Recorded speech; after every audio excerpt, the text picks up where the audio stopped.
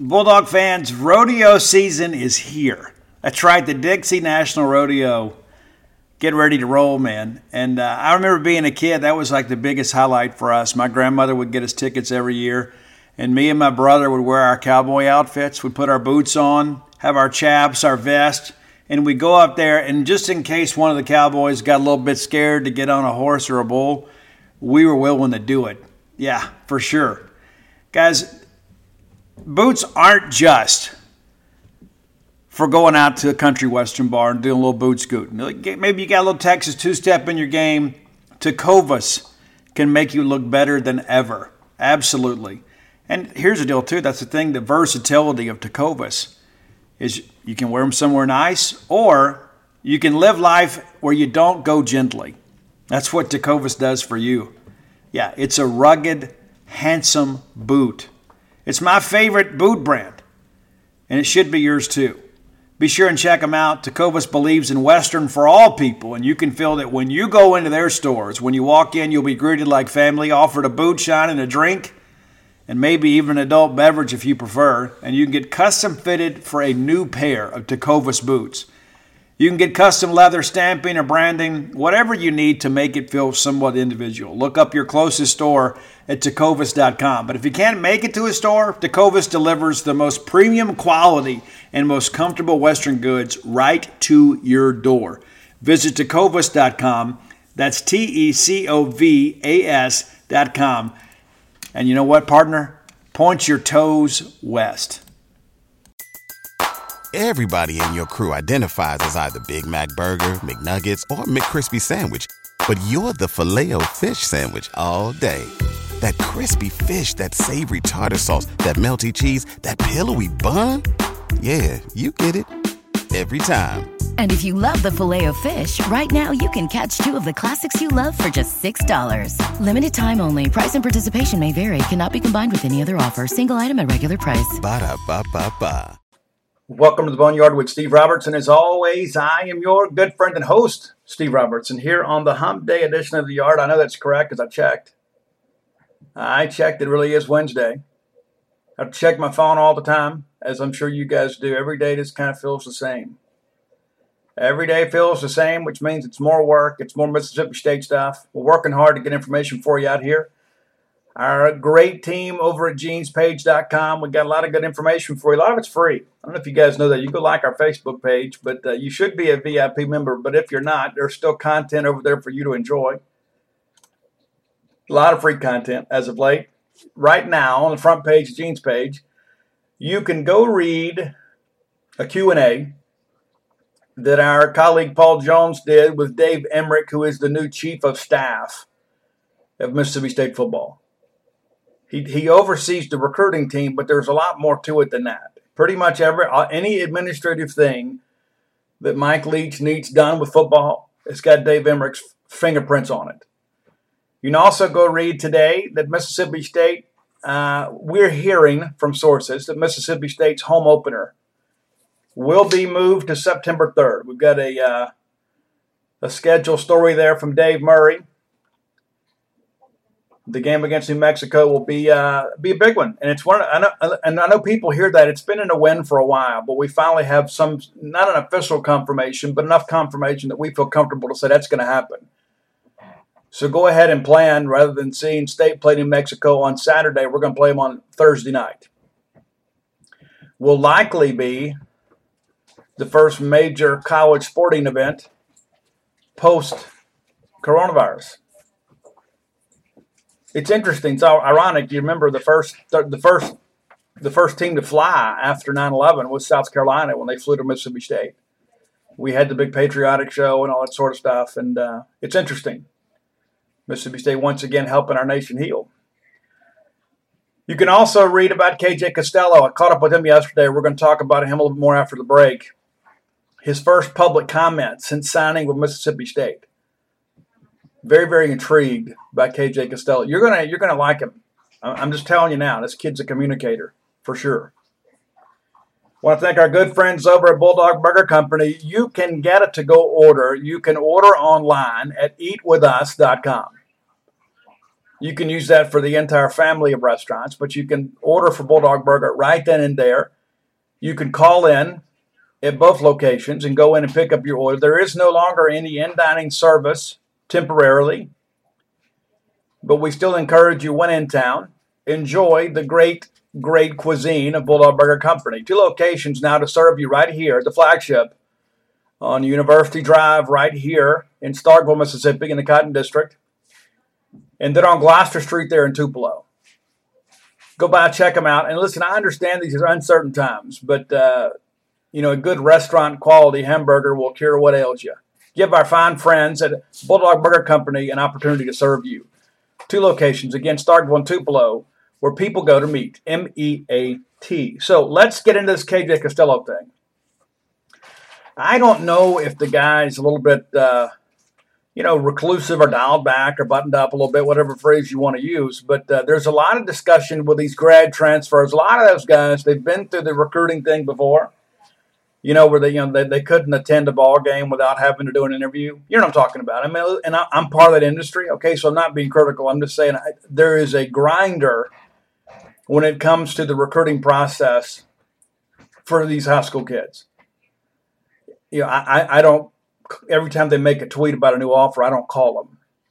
There was a time and day that was different.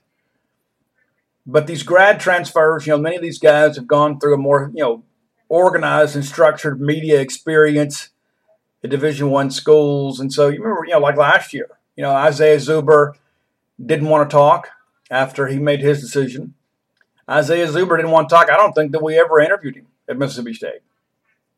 There may have been one opportunity, but I don't believe, we had many opportunities to meet with him. I know when he first arrived at Mississippi State, he said he didn't want to interview because he hadn't done anything yet. I guess we're still waiting for the interview. But, Tommy Stevens last year, very, very, cordial. You reach out to him and say, hey, listen, man, thanks for reaching out, but I really don't want to do any interviews right now. I just want to focus on what I've got in front of me, and I got to graduate. And so there's KJ Costello was kind of the same way. Hadn't done a lot of declarations other than that he signed with Mississippi State. Didn't recap his official visit. But I was able to catch up with him. Used a contact close to him that kind of, interceded on my behalf and shared with him that I was a very positive Mississippi State guy. We just wanted to get some information. And as I told KJ, listen, I don't want to talk about the virus, man. I want to write some stories about college football. KJ was all in. Took us a little while to get together, but we did. Now, he is still working through his final academic requirements there at Stanford. He says that he will be done this week. He is a week away from being finished. His final exam is April 2nd for his final courses, and he'll be finished. His initial plan was to make the move to Starkville on April 3rd. Well, that's obviously up in the air at this point with the travel ban, and you can't enroll anyway. So all of that is still up in the air. But he is very eager to get here to begin work, not just under the supervision of your coaching staff, but he wants to get to know his teammates. He wants to have an opportunity to get out there and throw the football around. He's healthy. He's excited. He's motivated. He's ready for the next chapter. And after speaking with him, there's a couple things, some conclusions I think you can draw from what he's had to say. And first of all, let's be honest, okay? Let's not delude ourselves.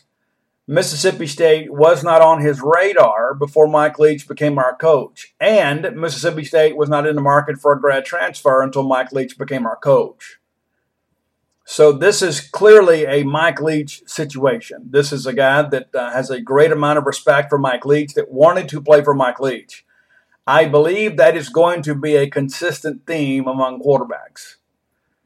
We expected Dan Mullen to be able to recruit quarterbacks at a high rate. He didn't. But Mike Leach's situation seems to be a little different. And people say, well, Steve, he recruited Dak. Listen, Dak was not highly recruited. Love Dak. I broke Dak's commitment to Mississippi State after Big Dog Camp. And at that point, Dak didn't have offers from TCU or LSU. They came in late. It was a different dynamic. But we're going to be recruiting blue-chip quarterbacks and signing blue-chip quarterbacks with greater regularity. Now, Mike Leach is a guy with that junkyard dog mentality and looking for guys that have a little something to prove. I think KJ Costello was in that group, despite the fact that he has had a tremendous amount of accolades throughout his career in the Pac-12. There were a lot of people that expected him to declare early this past year and be in the spring draft. He gets injured and plans change. And I think he believes he has something left to prove. I think he shows up in Starkville with a chip on his shoulder looking to show everybody, I'm a big-time quarterback. I can play in a National Football League for a long time.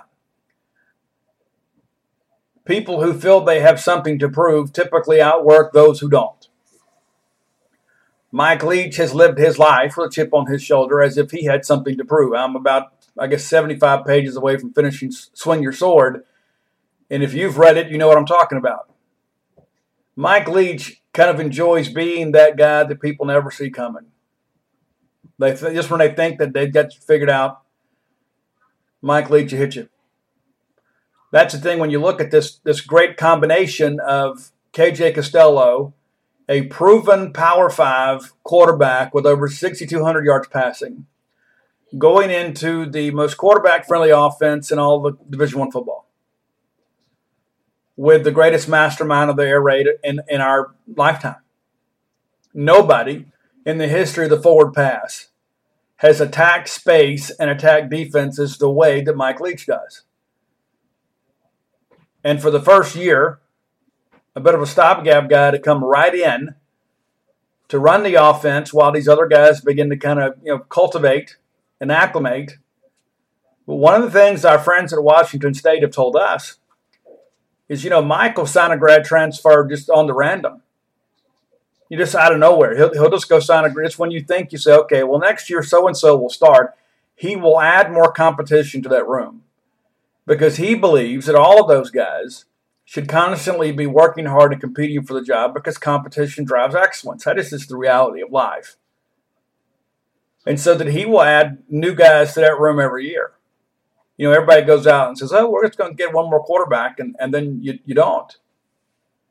Then we go out and add a couple more, And so that's what they said, don't ever take anything for granted when it comes to Mike Leach and recruiting quarterbacks because he is always going to push the quarterback room to be bigger and better. And you may hear some noise around me, and I apologize. I've got people here.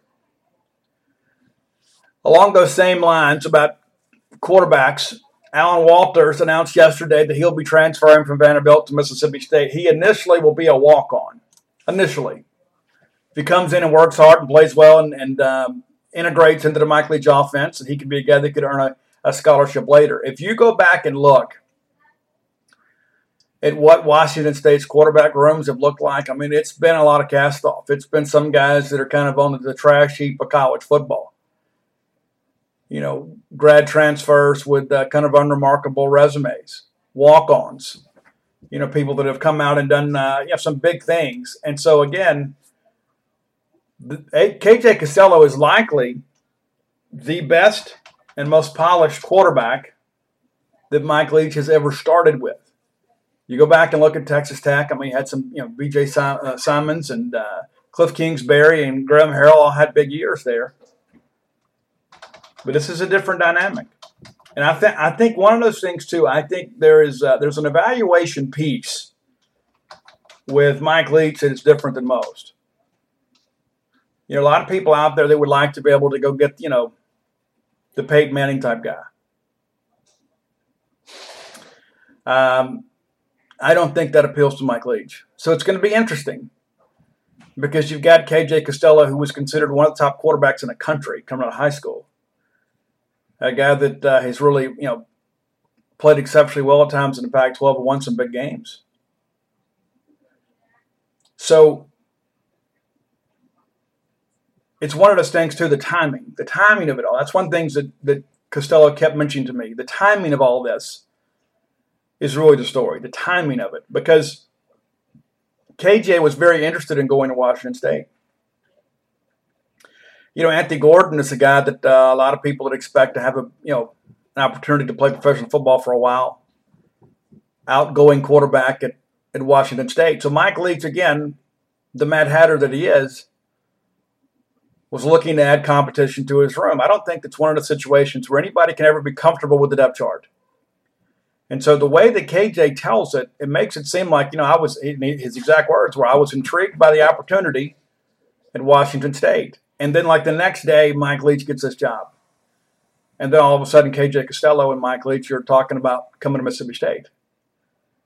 And so those are the things that I think about, is that, you know what, if Mike Leach had a relationship with this guy after playing against him for 3 years, and Mike Leach 3-0 against Stanford in the KJ Costello era, I am sure that is something that they will remind each other of regularly. But hearing Costello tell it, he has kind of watched in awe at what Mike Leach's quarterbacks have done against Pac-12 defenses. In addition to all of that, KJ shares that he's had a great level of respect for the SEC. KJ shared that he had a great amount of admiration for Mississippi State. He saw what Dak Prescott did here. It made Mississippi State very intriguing when he began to consider his options. And his final two were Washington and Mississippi State, as we all suspected. But in the end, this is about the opportunity to play for one of the greatest minds in the game, one of the most prolific offensive coordinators in the history of college football, one of the best quarterback developers in the history of the game, against some of the best defenses in the country. And so I asked him, and it's kind of a pointed question. I said, listen, this is an opportunity for you to come in and kind of prove yourself and kind of advance your stock in the eyes of NFL scouts. And he kind of brushed aside the question. He goes, this is really a chance for me to go play another year of college football, more so than it is for me to have an opportunity to boost my stock with NFL scouts. He was almost a little bit offended at the question. And you know what? That's exactly what I wanted to hear. This is about going out here and blowing stuff up. Now, everybody benefits from KJ Costello playing well. If KJ Costello plays his way into a first or second round, third round grade as a quarterback, then we have had an incredible year. I don't know if there's a lot left for him to prove to many people, but after speaking to some people close to him recently, he feels that there is. And he didn't want to go out and end his college career after an injury-plagued year. I guess he would have played in 4 games last year. And I know immediately there's these comparisons to Tommy Stevens that people have because, he's a grad transfer. Well, Tommy Stevens has nothing to do with KJ Costello. They play the same position. They're both grad transfers, and that's really where the comparisons end.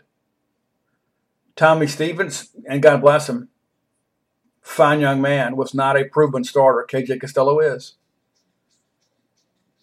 KJ Costello was injured last year. Tommy Stevens was injured his entire career. And again, God bless him. Poor kid, just fragile. And I know that sounds almost offensive and insulting. I don't mean it that way, but he's a guy that's been injury prone throughout his career. He was injury prone at Penn State. He was injury prone at Mississippi State. There's a common denominator there, and it's him. And I love these folks say, I'm not just so big on these grad transfers. Yeah, Russell Wilson, Joe Burrow would likely disagree with you.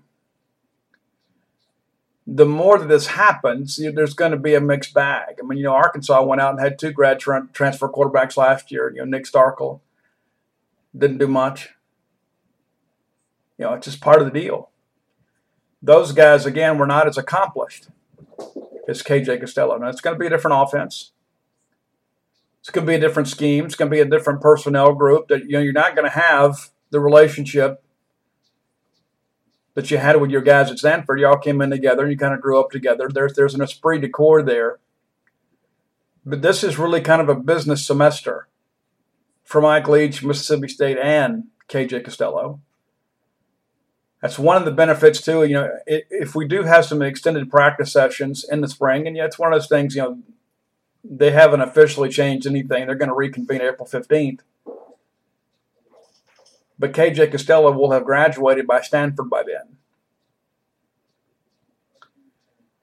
Political science major, too, just in case you're wondering. And so then KJ will have an opportunity to join the team sooner rather than later. And there's going to be a little grace with all this stuff, too. Okay, because everybody has been intruded upon by this virus, whether you caught it or not. Everybody has been affected. and how a football team kind of puts their practice schedule together is pretty low on our list of concerns. But that's the business of the NCAA. Once you get through safety and fair play, it's about protecting your teams, your franchises, and that sort of stuff. And so there will be a certain amount of grace in all of this. And somebody asked me on the Gene's Page message board today, Steve, do you think that he'll be able to go through practices in spring? And I do. I think, the more that I think about it, I think as long as he has fulfilled his end of the requirements, as far as graduating Stanford, I don't think there's anything that should stand in his way. That might require a waiver or whatever, or permission from the NCAA. I just don't see any issue with that at all. I know it's the NCAA we're talking about, but I think right now that's probably something that can be reconciled very, very easy. And so when you look at all this too, and I always try to find a silver lining in everything, I try, is if we do push spring practice back, which was going to be very awkward anyway, because essentially you have guys out there competing to be the backup. Because KJ Costello is a starting quarterback at Mississippi State. Okay, you don't go sign a guy like that to come in here and hold a clipboard. And he's not going to agree to come here and do that sort of stuff. But because of the fact we haven't had any spring practices, everybody will start even. And then you've got a good chance of having your starting quarterback, KJ Costello, go through all the drills and all the implementation and all the install and everything like that. But that's where we are. You can go read that piece, but I'll tell you, there's just a few things on the cutting room floor. And one of the things that he talked to me about, one of the things that he likes about the offense is the decision making. That he is a guy that has a lot of input and all that sort of stuff. It's not as simple as, okay, Osiris Mitchell's going to run this route, and then we're going to run this route, and you just hit the guy that's open. There's a lot more to it than that. And one of the things that I've been told from some of our colleagues at Washington State is that one of the things that he places a premium on is intelligence. He wants an incredibly intelligent quarterback that can process information quickly and make decisions quickly. After speaking to KJ Costello, I don't have any questions about that. And that was one of the things about Tommy Stevens. And again, it may be unfair to compare them, but the parallels are pretty similar in that respect, because both come in as grad transfers. I thought that Tommy Stevens had many of the same issues in week 1 that he had in week 12. We still struggle with that corner blitz. I don't know that we could pick things up. And listen, sometimes people disguise their blitz package. I get it. But I thought at times Tommy Stevens couldn't process information as quickly as he needed to. And as a result, he hung onto the football and took sacks he shouldn't take and forced passes that he shouldn't. And at times things got a little bit erratic. I don't think that's going to be a problem with Costello. This is a guy that's played a lot of snaps in the Power 5. And also, too, that you will be amazed when you hear him speak how articulate and intelligent that he is. You're going to be impressed. I'm telling you, the kid's a winner. I'm eager to see it all happen. I'm just curious to see, what does Mike Leach do with a guy that's kind of been that heralded quarterback rather than that guy that's been a junkyard dog. That'll be interesting. I mean, it really will be. It really will be. We got our switch to Hawthorne. I don't know if you guys have done it. Maybe you should. I'm really excited about it. Continue to be very impressed with the products. Visit them at hawthorne.co. It's one of those things, too, and I've shared this many times. Nobody ever told me how to buy cologne. People just bought it for you at Christmas and you use it till it wore out and then you got some more. It's just kind of how it worked. I just kind of liked whatever the ladies in my life liked at the time. You know what I'm saying? Nobody ever said, hey, listen, this is what works for you. Go to hawthorne.co right now. Go take the quiz. It won't take you but a couple minutes. And they will pair you up with products that meet your preferences. And then once you've done that, you can pick out those products that you're interested in and you can order today. They'll ship them right out to you. I'm impressed with the packaging, everything. It's customer service. It's been a great experience. You can set up replenishing shipments or just try it once. But I promise you, once you've put that cologne on, you're going to begin to get compliments and people are going to say, you know what, that's great. What is that? It's hawthorne.co, hawthorne.co. By being a loyal Boneyard listener, use promo code Boneyard and save 10% off that very first offer. I'm telling you now, this is the best cologne I have ever worn. Without a doubt. All right, so let's get in the top 10 list. I noticed that my 80s TV show list, we had a lot of heat on that one. I didn't get as much blowback on the 90s bands that I expected. I think you guys understand you're not going to get anywhere with me when you're trumpeting for Green Day and people like that. Just not going to happen. Just not going to happen. But and I shared in the show that there were some shows that began in the very late 80s that really had their heyday in the 90s that I consider 90s shows. So we're going to go back to that later, maybe one day next week. But I was amazed at how passionate people were about that. I can't believe you didn't pick this. I had so many people message me privately, and they're like, hey, what's going on? People hit me up on Facebook, Twitter. So the top 10 list is today is going to be a little different. I'm going to go back to music today, but I'm not going to go specifically for a decade. We're going to go top 10 Southern rock bands of all time. Top 10 Southern rock bands of all. I'm a Mississippi kid. Grew up listening to all this stuff. Raised on the cornbread, like all of you. And so I feel that certainly have I've come by this knowledge honestly. So before we get started, I'm going to give a hat tip to a few bands that didn't make the list. And there were more of these than I expected. I had to really, some of these were different, man. Some of these I looked at, I really agonized over some. The honorable mentions, we're going to go Black Oak, Arkansas. Black Oak, Arkansas, and Jim Dandy. Great Southern rock band. Little Feat.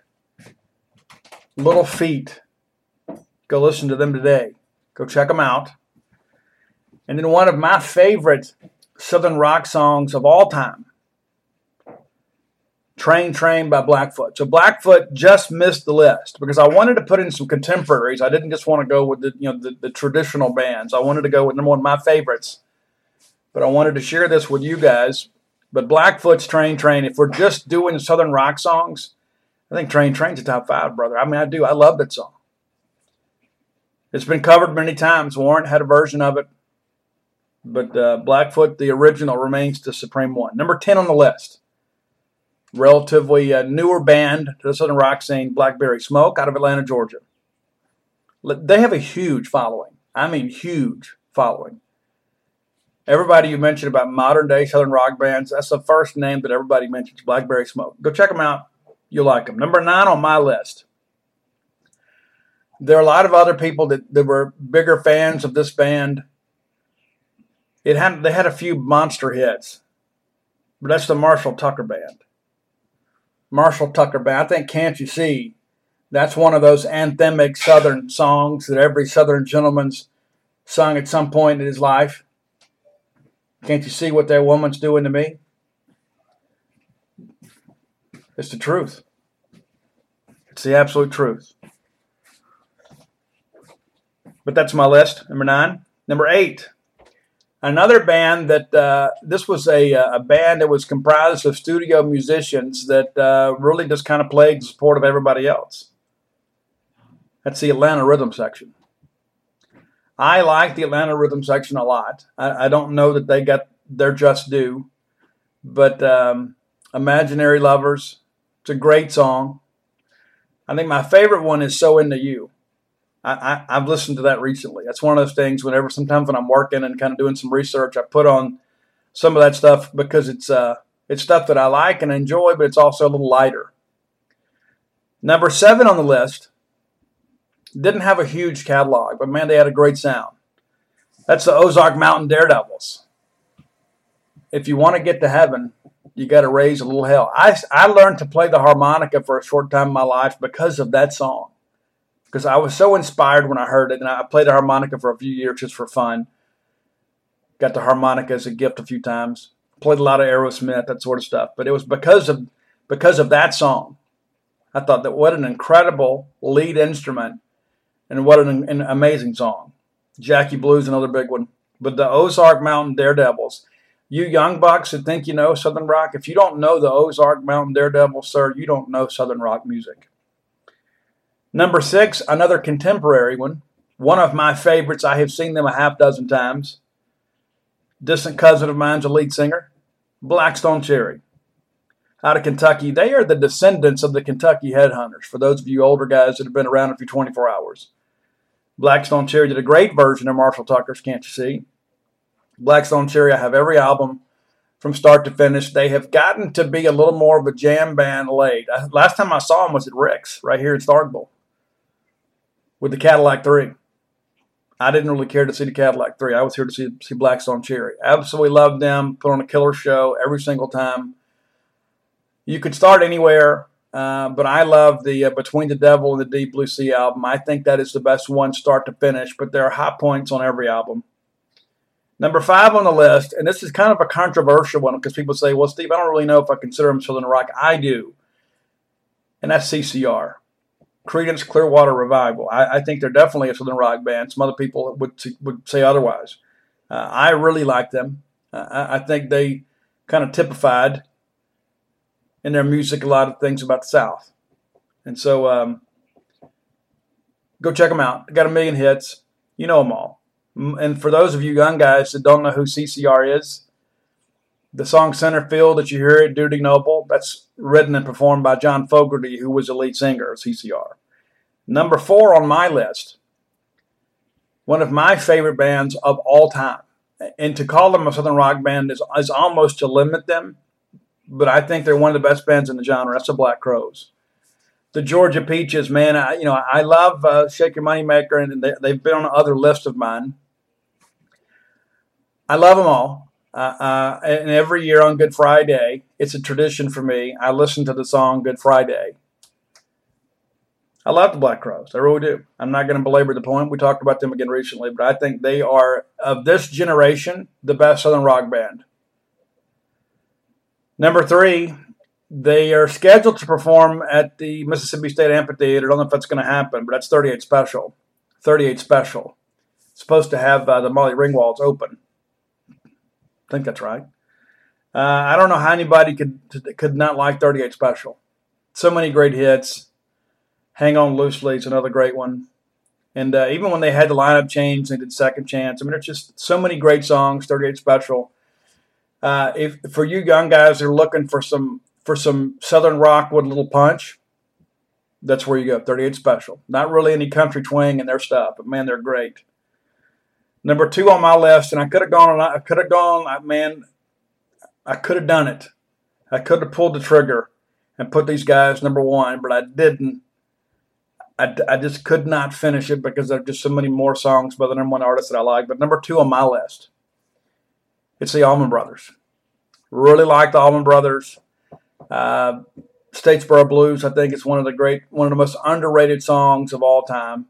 I love their sound, and not just Midnight Rider and things like that. If you get deeper into the catalog, and you'll see what I'm talking about. That's one of those bands, even if you're unfamiliar with the album, you can just put on an album that maybe you know 1 or 2 songs on and just let it play, and it'll entertain you. It'll feed the soul, man. But number 1, I mean, who could it be if it wasn't for Lynyrd Skynyrd? They are the band that kind of typified and defined the genre. I don't know how anybody in the world couldn't be a fan of Lynyrd Skynyrd. And I encounter people every once in a while, and it's like they look at Skynyrd and they say, well, that's all redneck rock. Well, we're a lot of rednecks, but I think when you go back and look at this, I mean, this is the music of Mississippi in many respects. You go back and look, this is one of those things, Second Helping, Street Survivors, everything. You can just go on and on and on. I mean, they're huge hits on every single album, and tragically their career was cut short. And listen, I'll be honest with you, all due respect to Johnny Van Zandt, but I don't listen to any of that stuff. I don't listen to any of the new stuff. When that plane went down around Gillsburg, I think the spirit of Skynyrd died in many respects. I know they're out there still celebrating the music, and God bless them. But the newer stuff just doesn't appeal to me. But when I go back and I listen to Simple Man, that's like John 3:16, man, in South Mississippi. It's like Amazing Grace. But that's the top 10 list for today. Send your complaints or your suggestions to me on social media. I'm always happy to respond.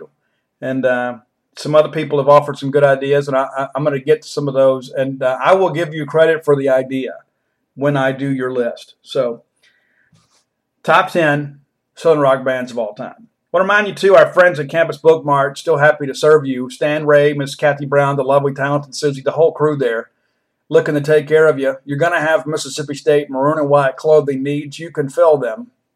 at campusbookmart.net. You need to go by and check them out when you can. They'll even give you curbside service. If you don't want to get out and interact with people, they'll take care of that for you. But you can order online. You can have it shipped directly to you. We'll save you on shipping just by being a loyal Boneyard listener. The phrase it pays is BSR. That stands for Beautiful Steve Robertson.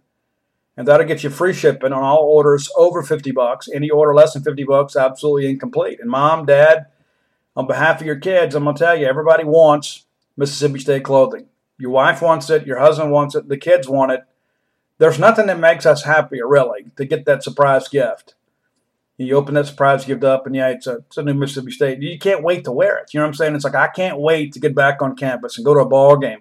I can't wait for Jake Mangum to see me wearing his jersey. You know, those kind of things fire me up. You know, and so treat yourself, campusbookmart.net. So let's get into a couple other things that are in the news involving Mississippi State. We've had the big transfer thing with basketball, and so I want to address much of that because there's a lot of misinformation out there and a lot of confusion and some emotional reactions about all of that. But there are 5 players leaving the roster, 4 of them leaving the scholarship roles. Okay, so many of you have heard of some of this, but let me go ahead and kind of break this down for you. Okay, so freshman guard Devin Butts, Elias King, freshman, also leaving. Transfer and junior forward Prince Aduro leaving. Sophomore Prince Aduro. Junior forward Keyshawn Fizel, a Lawrence County High School product, also leaving. Hearing Southern Miss for him. And then E.J. Datcher, who did not play this year, will elect to take a grad transfer opportunity somewhere else. I have heard that Southern Miss has some interest in Keyshawn Fizel, so we'll see how that develops. But when you look at the sheer number of transfers, right out of the gate, people have an emotional reaction and think, hey, something's wrong.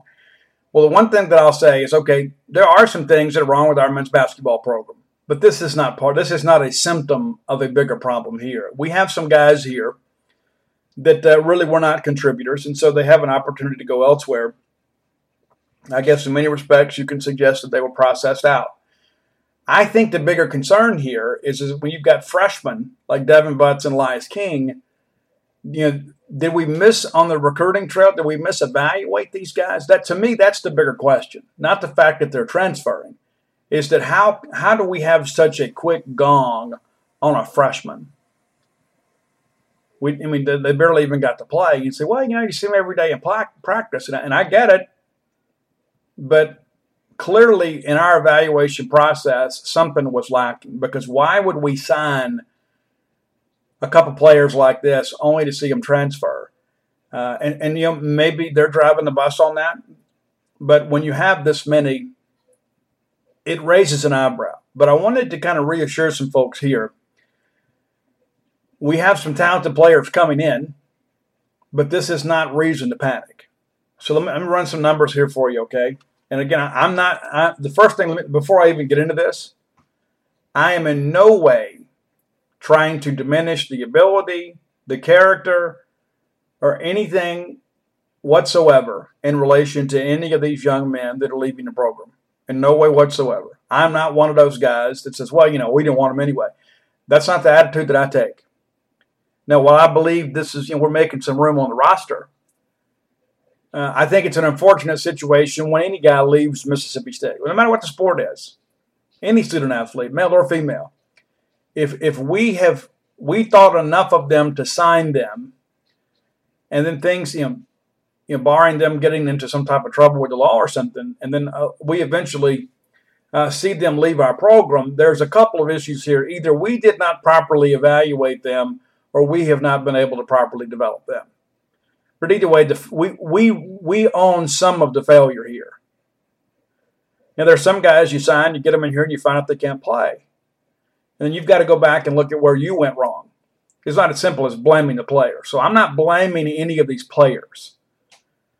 But I just want you guys, because people are like, oh my gosh, what are we going to do for our team next year? We're going to be, number one, we're going to be fine.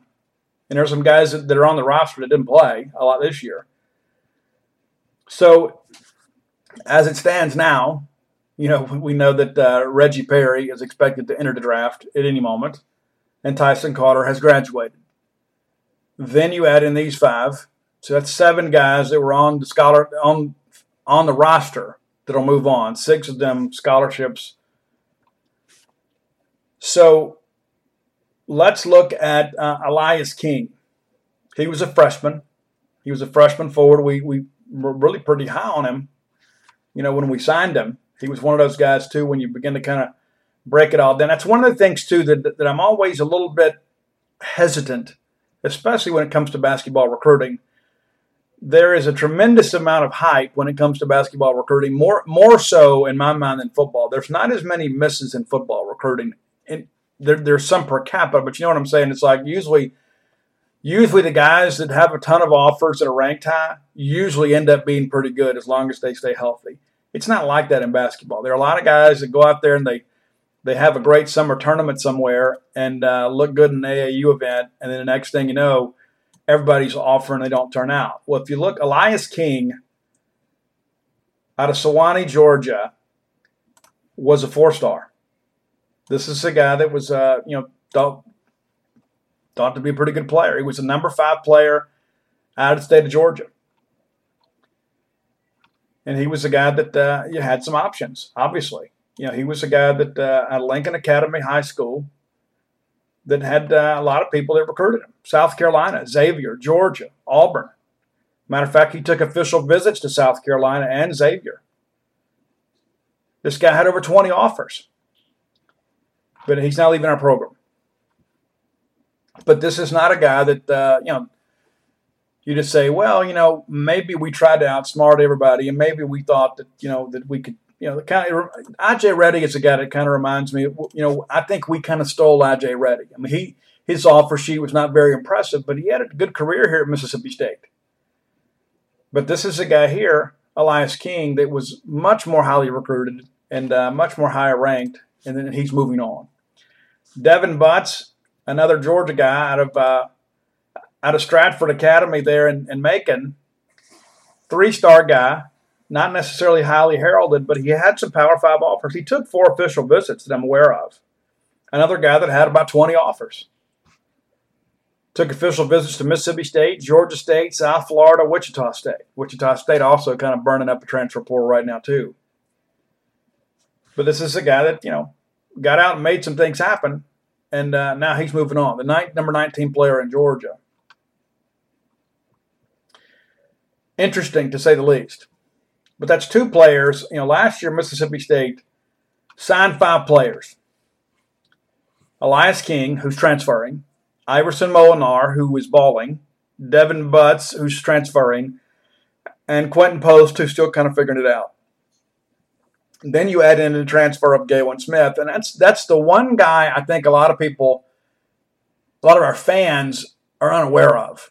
He transferred in from Western Kentucky. This is a guy that's 6'10", 250 or so. This is a guy that's going to make us a better team next year.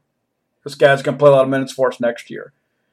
And so when we begin to think, we're losing all these guys, there's some guys out there that you aren't very familiar with, and he is one of them. But of the 5 guys that you added, 2 of them are gone. I get it. It's a little concerning. I do. But when you look at the numbers here, Elias King played in 6 games. 6. Scored 10 points. 20 minutes the entire season this year. Keyshawn Fazell was the guy early in the non-conference schedule, provided some really good minutes for Mississippi State. I really thought he looked to be in the best shape of his career. Appeared in 24 games. Played 254 minutes and scored 33 points. Down the stretch in SEC play, he wasn't in the rotation nearly as much. Probably best for him to move on and find another opportunity.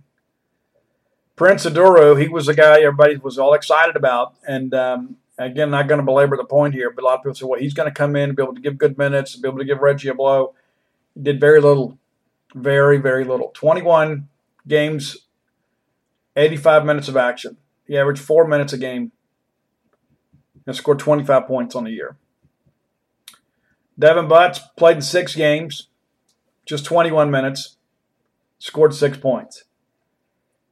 So what I get back to is the problem here. I don't have a problem with guys transferring. What I have a problem with is signing kids that apparently can't play and then them transferring.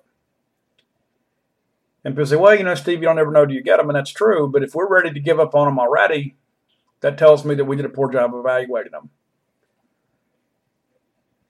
But anytime these things happen, a lot of people, there's an emotional reaction, because I've seen this stuff on Facebook, and many of you posted that and are listening to me. But it's not the issue that I think many people are making it out to be. A lot of these guys are non-contributors. That said, I don't expect a lot of freshmen to contribute the way that Iverson Molinar did. I think Iverson Molinar is potentially the future of our program. I think he's probably the poster boy for our program. But Robert Woodard at this point is expected back. DJ Stewart expected back. Molinar obviously will take up those minutes that Tyson Carter had. Abdul Ado will be back. And we'll bring in some other guys. It's just how it all works. That it's a different day and time in men's basketball. The transfer portal has made celebrities out of some of these kids. And so there are some of them that want to move on. Some are our decisions, some are theirs. But one of the things that I think about, and this kind of leads me into the next topic with baseball, is the transfer rule. And I have mixed feelings about it, because one of the things that I have always worried about, if you grant everybody immediate eligibility, is I think it opens up the door for tampering in a major way. Let's say, for an example, and I mentioned this before, what if you had a guy like DeAndre Brown? He struggled academically, but he makes it into Southern Miss, and then he is electric. If we're going to allow guys to transfer without penalty, without having to sit the year, then what's to stop, an Alabama or a Florida State or an LSU to work through a high school coach or, a relative or a distant friend or whatever, and say, hey, listen, Alabama says if you're willing to come transfer, they've got a spot for you. I think that opens the floodgates to some things that would be difficult. The flip side of that is how do we punish every student athlete because we're expecting some malfeasance with a handful? And I think you could put some safeguards in place to kind of limit some of that. I think anybody that wants to transfer up like that in the middle of their career, I think that probably prompts an investigation of sorts. Maybe not a enforcement investigation that ends with penalties, but I think it leads to probably some due diligence that to ensure that there's not basically free agent poaching out there. But when I look at guys like Devin Butts played in 6 games this year. So he's lost a year of eligibility. So now he's got to sit next year too, because there's no division, what's 326 Division I schools? And so let's say he gets an opportunity to go and play at Georgia State. The kid's got to sit out too another year. That hardly seems fair to me. That's not fair to Devin Butts. It might have been unfair for Mississippi State to sign him and put him in a position that he can't be successful. But it's unfair, I think, of the NCAA to take a kid like this who didn't play much this year, will have to sit again next year. You only get a short time in life to play ball, so I get it. I think in situations like these, you should loosen the language a little bit in some of that. And that's one of the things that I'm hearing is that the NCAA, in this current stoppage of play, and we've heard they were trying to make some changes to transfer, is they're trying to change some of the language in the waiver to allow some of these guys to be immediately eligible. And then, of course, that leads to a whole summer and off-season of people complaining about the inconsistency. And in more cases than not, the details of these cases are not made public. People just see, well, what's the difference? I don't understand why so-and-so got to play and so-and-so didn't. It's because we don't know all the details. And to be honest with you, not all of the details are our business. But in situations like this, I think the only fair thing to do for a guy like Devin Butts is say, you know what, hey, kid, when you find your next spot, we're going to let you play. I've heard privately that there's a good chance that Keyshawn Fazell will be able to play this year. And he's not going to be a grad transfer. I understand he's still some classes short of being able to be a grad transfer. But if this waiver, the language in the waiver is allowed to change, I think you're going to see that. And what's going to happen, from what I understand, talking to people in the industry, is the impetus for all of this is going to fall to the school they're transferring from.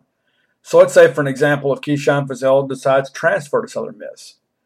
If Mississippi State does not oppose the waiver, then there's a good chance that waiver is going to clear. Because they don't want these, I think the NCAA many times is kind of unfairly maligned. And I'm not defending them, but I think there are some situations where, again, we're not privy to all the details. And then a guy hadn't made eligible, and everybody says, oh, there's the dadgum NCAA again. But it's the membership, more times than not, that leads the charge on all of this. And so I think the NCAA is kind of like, you know what, Mississippi State, if you're okay with it, we're okay with it. If you're okay with this kid having immediate eligibility, then we would be too. Now, I think in matters of if you're transferring to an opponent or within the conference, I think that complicates matters.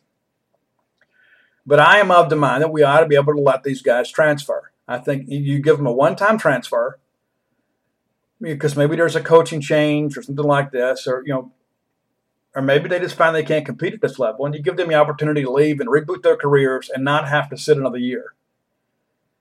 And it's a little different for baseball. As the father of a former college baseball player, I'll probably be helping pay student loans for a while. Basketball is fully funded. Football is fully funded. And so, and they get the cost of attendance stipend and all that stuff. And that's one of the arguments that I've made about about people say, oh, they need to pay the players. Well, if we're going to start paying players, then we need to pay partial scholarship players first. How can we pay players when other players, just because they excel at a different sport, are still penalized? Baseball is so far beyond the rest of college sports, it's ridiculous. And so that's the thing when I think about football. Why would we give football players more money? And they said, well, Steve, listen, these guys pack out the stadium. Well, it's true. Baseball packs out the stadium too. It's not as many people, but the revenue is there. But why should Tanner Allen be penalized because he excelled at a different sport? How is that fair? I don't know what kind of football Tanner Allen football player he was. At his size and speed, I imagine he could have been a pretty good linebacker. But he chose to play baseball. So why is he penalized? Why does he have to graduate and immediately start paying back student loans? It doesn't seem equitable to me. And so there has to be some relief. And I know we've talked about this. There are a lot of guys out there that maybe are not going to be professional baseball players.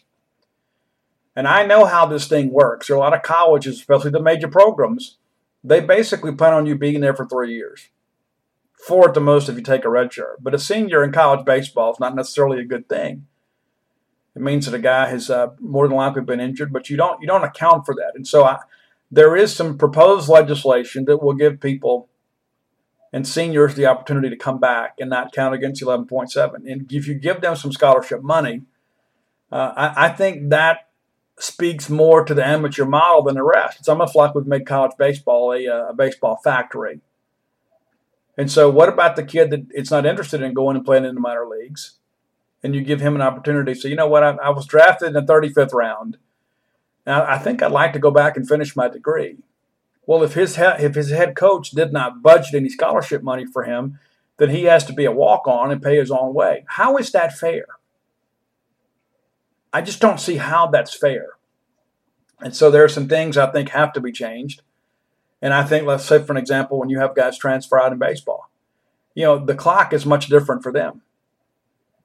Those guys, because of the fact that if you are a professional prospect worth your salt, you're going to be gone after 3 years. You're not going to complete your degree. But if I'm going to transfer and, the age clause, what makes you draft eligible, if that clock is working against you, then what am I supposed to do? You mean I got to sit again? I mean, I signed on, with Vanderbilt, and I'm leaving here, and that might not be a great example to use because of the way that they exploit all the loopholes when it comes to baseball scholarships, but that's a different show for a different day. let's say you signed with Tennessee. And I'm going to leave Tennessee, and I didn't get to play much here. But listen, I don't know that I'm an SEC guy, but I'm going to go. I'm going to go play. I'm going to go play Bowling Green. But now I got to sit. I could play at this level, but now I got to sit. And so then the next year I'm draft eligible and I have a decent year, and so I'm done. So I only got to really play 1 year of college baseball. And then you could argue and say, well, at least he parlayed it into a professional opportunity. My point being is that we've got to fully fund baseball. We've got to fully fund baseball. And if that means if there's some conferences out there that don't want to do it, then they should be like an FCS program. I think you have to have multiple levels of Division I baseball, much like you do in football. That's the only way to make this fair and equitable.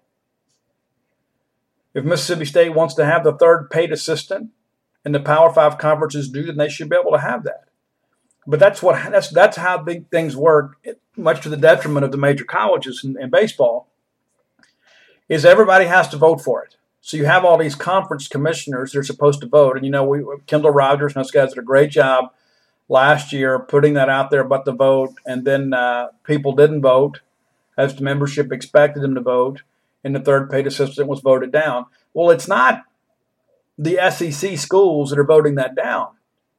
It's these G5 conferences that say, you know what, we're already losing money hand over fist on baseball because we'll go out there and play a game and there's 100 people.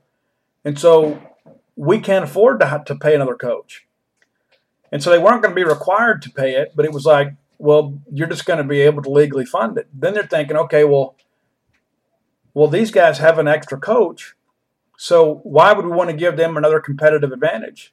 So we're going to vote that down. And so the power brokers in college baseball don't have the say when it comes to NCAA baseball legislation like they do in football and basketball. As somebody told me earlier this week, when Greg Sankey begins to speak about football, Greg Sankey's voice carries a lot of weight. Greg Sankey can say, you know what, here's what we think, this is what we expect to happen. Go back and remember when Roy Kramer and then invented the SEC championship game. And now look, every major conference in the world now has a conference championship game because of the lead that the SEC followed, because that's what the SEC wanted. And so when Greg Sankey speaks, people pay attention. When Greg Sankey speaks about baseball, they're just like, oh, okay. It's a different deal. It's a different dynamic. As someone shared with me, the major voices in college baseball are the poor schools because you have to do what's best for everybody. You can't just say, we're going to do this because the SEC and the ACC and the Big 12 want to do it. We got to do what's best for everybody. We got to do what's best for the MEAC. We got to do what's best for the Big Sky Conference. And many of them simply can't afford to fund baseball at the level that it needs to be funded. And I think the only fair way is to simply say, okay, here's what we're going to do. We're going to split off into divisions. We're going to have Division I. We have an FBS, we have an FCS. We're going to say, you know what? These schools are going to have complete funding. They're going to have X number of scholarships. And then these schools that don't want to fund baseball, this is what they can do. Because there are different scholarship limitations between FBS and FCS football. That is the only thing that makes any sense to me, because you are never going to convince many of these smaller schools, especially in the northern half, to fully fund baseball. You are beating your head up against a brick wall. And so we have got to find a way to move the game of college baseball forward. And I think the only way that happens is us to split. And I think this transfer legislation is a step in the right direction. But the bottom line is that college baseball's got a lot of problems, a lot of things to figure out. And so that's a little bit of a rant today. So there we go. If you hadn't done so, go to Stark Billings the book. I know many of you guys are looking for something to read. Go to starkbillingsthebook.com. You can order Flim Flam and Stark Billings right there.